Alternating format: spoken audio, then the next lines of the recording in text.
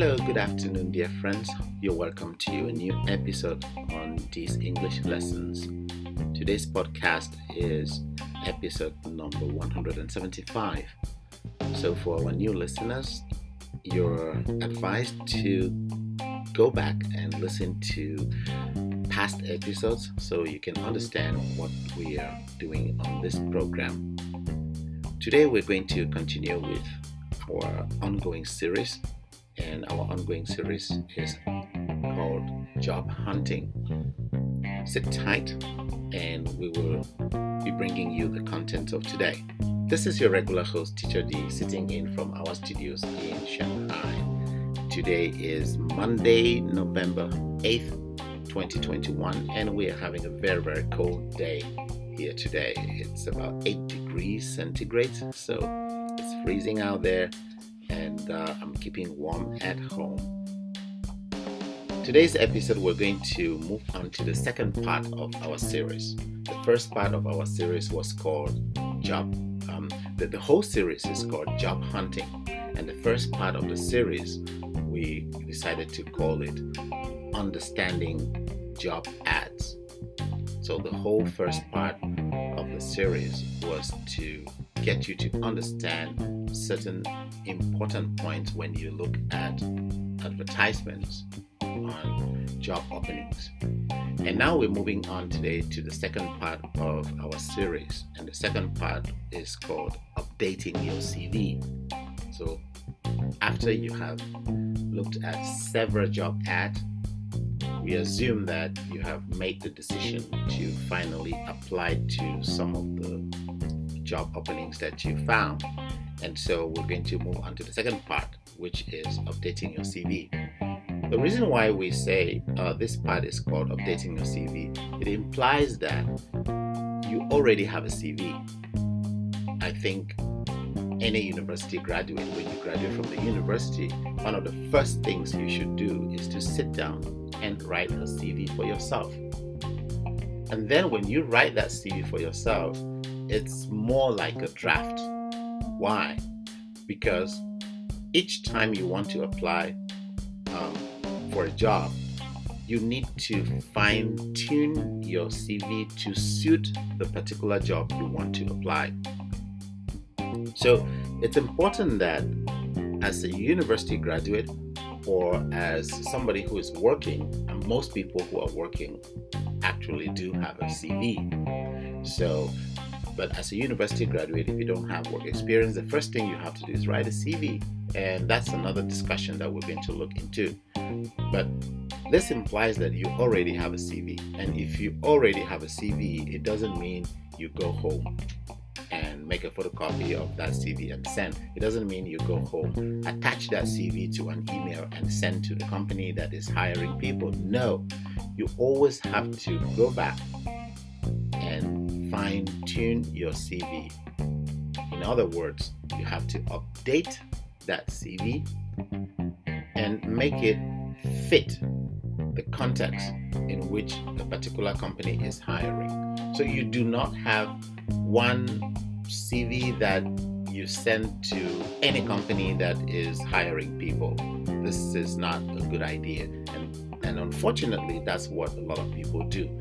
Some people write one professional CV and they keep it there.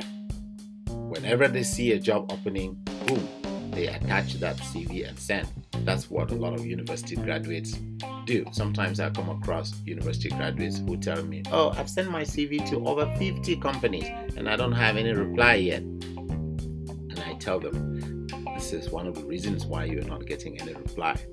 It's because the human resource manager or the person in charge of recruitment in those companies, the moment they see your CV, they can tell this is a kind of template. This is a general CV that you're sending to everybody, and nobody wants to read that kind of CV. People want to see that this CV is tailor-made for this particular purpose. The employer is not interested in knowing that their company is one of the 50 companies that you send your CVs to. No. Worst of all,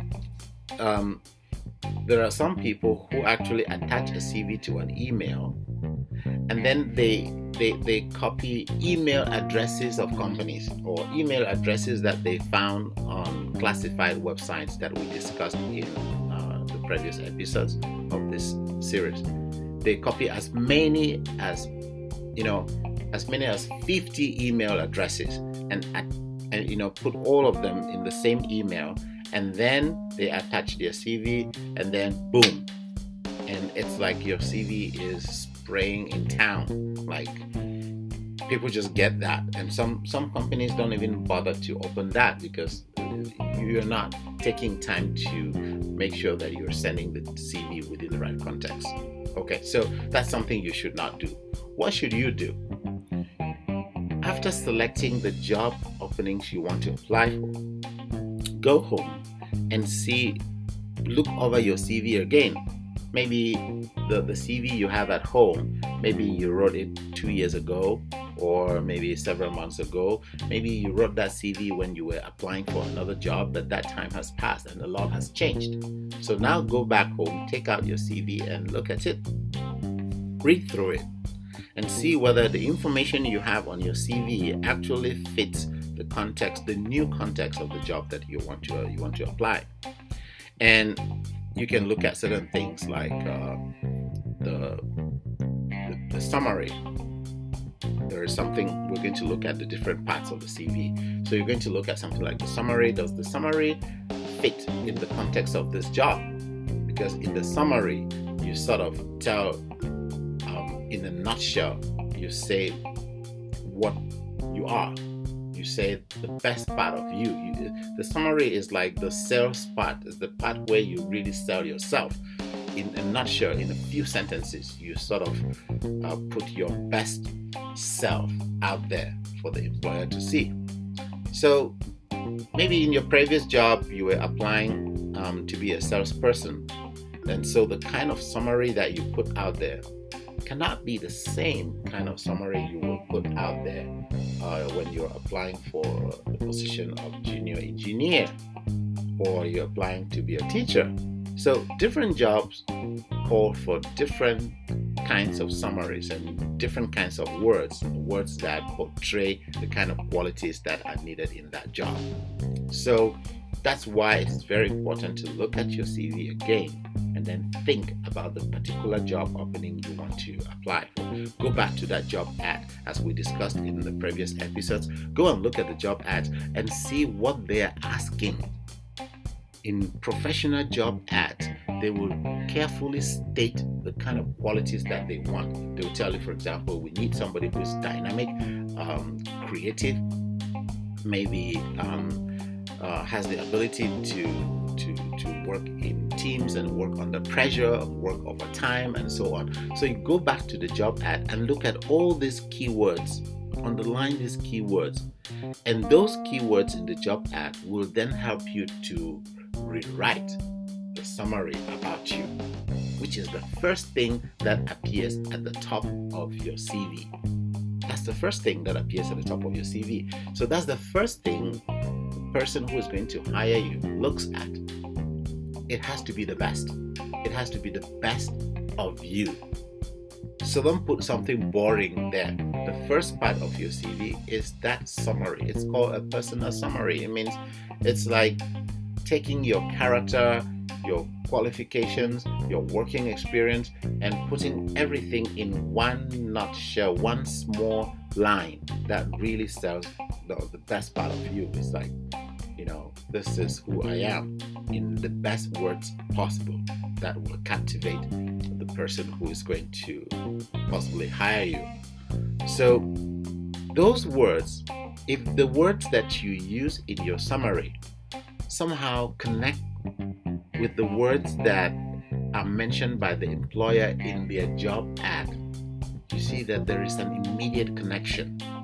There's an immediate connection because the employer putting out that job ad is clearly stating what kind of person they want. And when you present yourself in your summary using words that are similar or the same as those words used in the job ad, that tells the employer that, wow, this is actually the person, this may be the the person we are looking for. And then that encourages this person to read further down your CV, because I said it's the first thing at the top of the paper. So when I look at that and I see, wow, this person has kind of profile, kind of quality that I want, then I'm now interested in looking at the other things down. And so after that summary is not, I tell most students who come to me, university graduates, they come to me asking me to guide them in writing their first CV ever. And I always tell them that summary should not be more than 50 words. A good summary cannot be more than 50 words. It's usually, 30 words. A summary of 30 words can be really good. So after that summary now, we have a general idea of who you are with a hint on your strengths and weaknesses. Okay, then after that, you come down to your personal information, because that's probably the next thing the employer is interested in. What's this personal information? You give a summary about yourself and then personal information. That personal information is very nowadays a lot of people care about that. Some people consider it to be kind of discrimination, because it gives information that can make an employer who is discriminatory decide whether or not to even look into your files. So here we're talking about age, nationality, we're talking about where you're based. Maybe you're residing in a particular city and you're applying to have a job in another city, which implies that you have to move from where you are now to another city. So people think that this part of the CV is not very important, but actually it's very important, because remember, the employer has just read your summary at the top and then now is looking at your personal information. So that's where the employer is just about to say, yeah, this is the person I want, this is not the person we want, by looking at that. Because personal information is very straight to the point. It's your name, your nationality, are you married, single, married? These are very specific details that some employers actually take into consideration. Even if they don't tell you, they do take this kind of details into consideration. So personal information should not be too much. It's just nationality, is your age. Imagine your age is 55. The employer immediately knows what kind of person he is dealing with, and probably that little information eliminates you, disqualifies you, Or there, you say your age, you are 23, just graduated from the university. Probably that little detail is just going to eliminate you. I'm not saying that do not put the information there. You really have to put some personal information. So, and then usually on that section, you also include your mobile number and your contact, your email. Well, your email is obvious because you're going to send the CV by email. So then you include a mobile number, which is important because some employers would like to set up a phone interview first before they get to meet you face to face. So sometimes it is important to include your phone number. That's why it's called personal information, right? And then on that section too, you have to add something. Some companies require that you should add your address, like where are you living? What is your contact address? And this is important because some companies don't want somebody living. If you're living far away in a big city like Shanghai, if you're living very, very far away in the outskirts of Shanghai and the company is located right across the city, on the other side of the city, it gives the employer the impression that, wow, maybe this person probably may not be the right person just because of the. So I said, this is personal information which a lot of people don't pay attention to, but it actually is very important information, and it can help the employer decide whether or not to put this information. So if you are smart and you understand the job ad very well, you can know how to retouch the personal information part. And I remember I was coaching a student several years ago on how to get a job. And when we came to this part of personal information, the student asked me a very interesting question. The student said, is it okay if I omit some information? And I took some time to think about it. And then I realized, yeah, it's really, it's something, if you realize that there is some personal information that may likely compromise your chances of getting a job or your chances of being considered for an interview. I would say for the sake of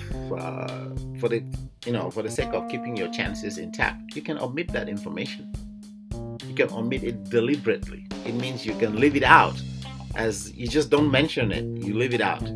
Okay, it's going to get the employer to be like, oh, why didn't he mention this? I really hope he could mention this. Or maybe the employer will not even pay attention to the fact that you have omitted that information. And then maybe when they get to find out that information, that will be when you're face to face with them in an interview. And who knows, you may have impressed them and they will probably not mind that particular information. For example, they're looking for a teacher. I use my own example because that's my industry. They're looking for a teacher and they want a young teacher. Most schools want a young teacher in like somebody of about 30 years old. And then you are applying and you know that you are 45 years old. So in your mind as an applicant, you know that this particular detail is a minus when the employer is looking at your file. This particular point that you're 45 years old is a minus. So instead of putting it out right there to tell the employer that, oh, I'm not the young guy that you guys are looking for. Well, some people say it's honesty, but I say sometimes you can be smart and just leave it out. So don't mention your age. Just put your name, and then don't put your age right there like I'm 45 years old. It's like a way to just notify the employer that know that you're going to hire an old man. So that's an example of where sometimes people will deliberately leave out some personal details because they worry that detail could compromise their chances of getting a job. I've seen there are women who also not mention whether they're married or they're single because maybe it could affect the job. So these are some kind of details, but I'm not saying you should do that. You could do that if you really, really want the job badly and you don't want anything to stand, in the way. You can leave that out and then manage it later when it shows up maybe in your interview, because there you will be face to face. Okay, and then after that section of your CV, which is personal information, you move on to the next one, which is your work experience. Remember, we're hiring you to work, so you have to talk about your work experience. And here, there's something very difficult here too, because university students, for example, most of them don't have work experience. They don't have work experience, so that part of the CV is usually very, very difficult for them to write.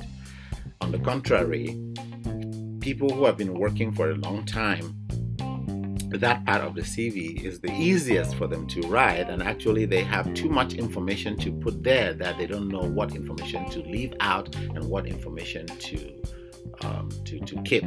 And that's where you realize that it's really necessary to update your CV. Okay, if you're a university student, you obviously don't have a lot of working experience, little or no working experience. So in that case, work experience, you can talk about something like internship. Internship is a kind of work experience, although you were not really working there as a full-time worker, but at least you you gained some experience at the workplace. So you can mention some internships that you had. Most university students have had some internships and so on, and some university students have had part-time jobs actually. Maybe when you were in a university, you had some time to work in a fast food restaurant, or you work in a call center as a holiday job. Maybe it was just a holiday job and so on, but it was work experience. So you can put that in that section, and the employer will understand that you are a university graduate, so you don't have the kind of professional working experience, but at least you have been you've been working somewhere, you've had some experience working, and that can help. That can actually help. So I do advise my university students to do that, put that on, because their greatest problem is they don't have work experience. And that then goes without saying that if you're a university student, it's always important, even if your parents are giving you enough pocket money and they don't want you to do anything, they just want you to focus on your studies. No, tell your parents that you need some work experience. You need to go out there, get a part-time job, and that you work over the weekends or in the evenings, just to have that experience. It's not really about the money, but just to have that experience, because one day it will help you on your CV. That's for the case of somebody who doesn't have a lot of work experience. Then for people who have been working for a long time, people like me, I have been working for many years. So if I want to send my CV to a company for a new job position, the problem I'm going to face will not be that I don't have anything to put as working experience. My problem will be, what work experience should I put and which one should I leave out? And so in this case, it is usually recommended that you put the latest, the most recent work experience that you had. So you will talk about the past 3 years, that kind of work experience which you just had. You're not going to, for example, will not be talking about my first teaching job, which was way back in 1998. So I'm not going to talk about that. I will talk about my recent teaching jobs, the 3 previous companies or the 2 previous companies and so on. That's what is recommended. But there are some cases where the job you are applying for, the best experience you had that's suitable for that job, it's a little bit like 10 years ago. So will you leave that and then focus on the job that you had 2 years ago, which is not really the kind of job that suits the context that you're applying? So this is also where you have to think smart. You have to think, what experience should I put at this point? Is that experience going to help me increase my chances of getting the job I'm applying for? So that's something to also think about. For example, if I'm applying to teach in an international school and I want to write the experience section of my CV, and then I look into my background, I say, okay, have I taught in an international school before? Yes, I have taught in an international school before, but that was a long time ago in Beijing. So do I leave that out and focus on the recent teaching? No, I will mention the recent teaching, but I will make sure I bring back that idea that I taught in an international school before, because the school I am applying right now to teach in is an international school. So they will see they will see a connection. They will say, this guy can function in this context. So that's what I'm talking about. That's what it means to be smart in updating, fine-tuning your CV. You have to look at the elements that count. Then we move to the next section of your CV, which is your education.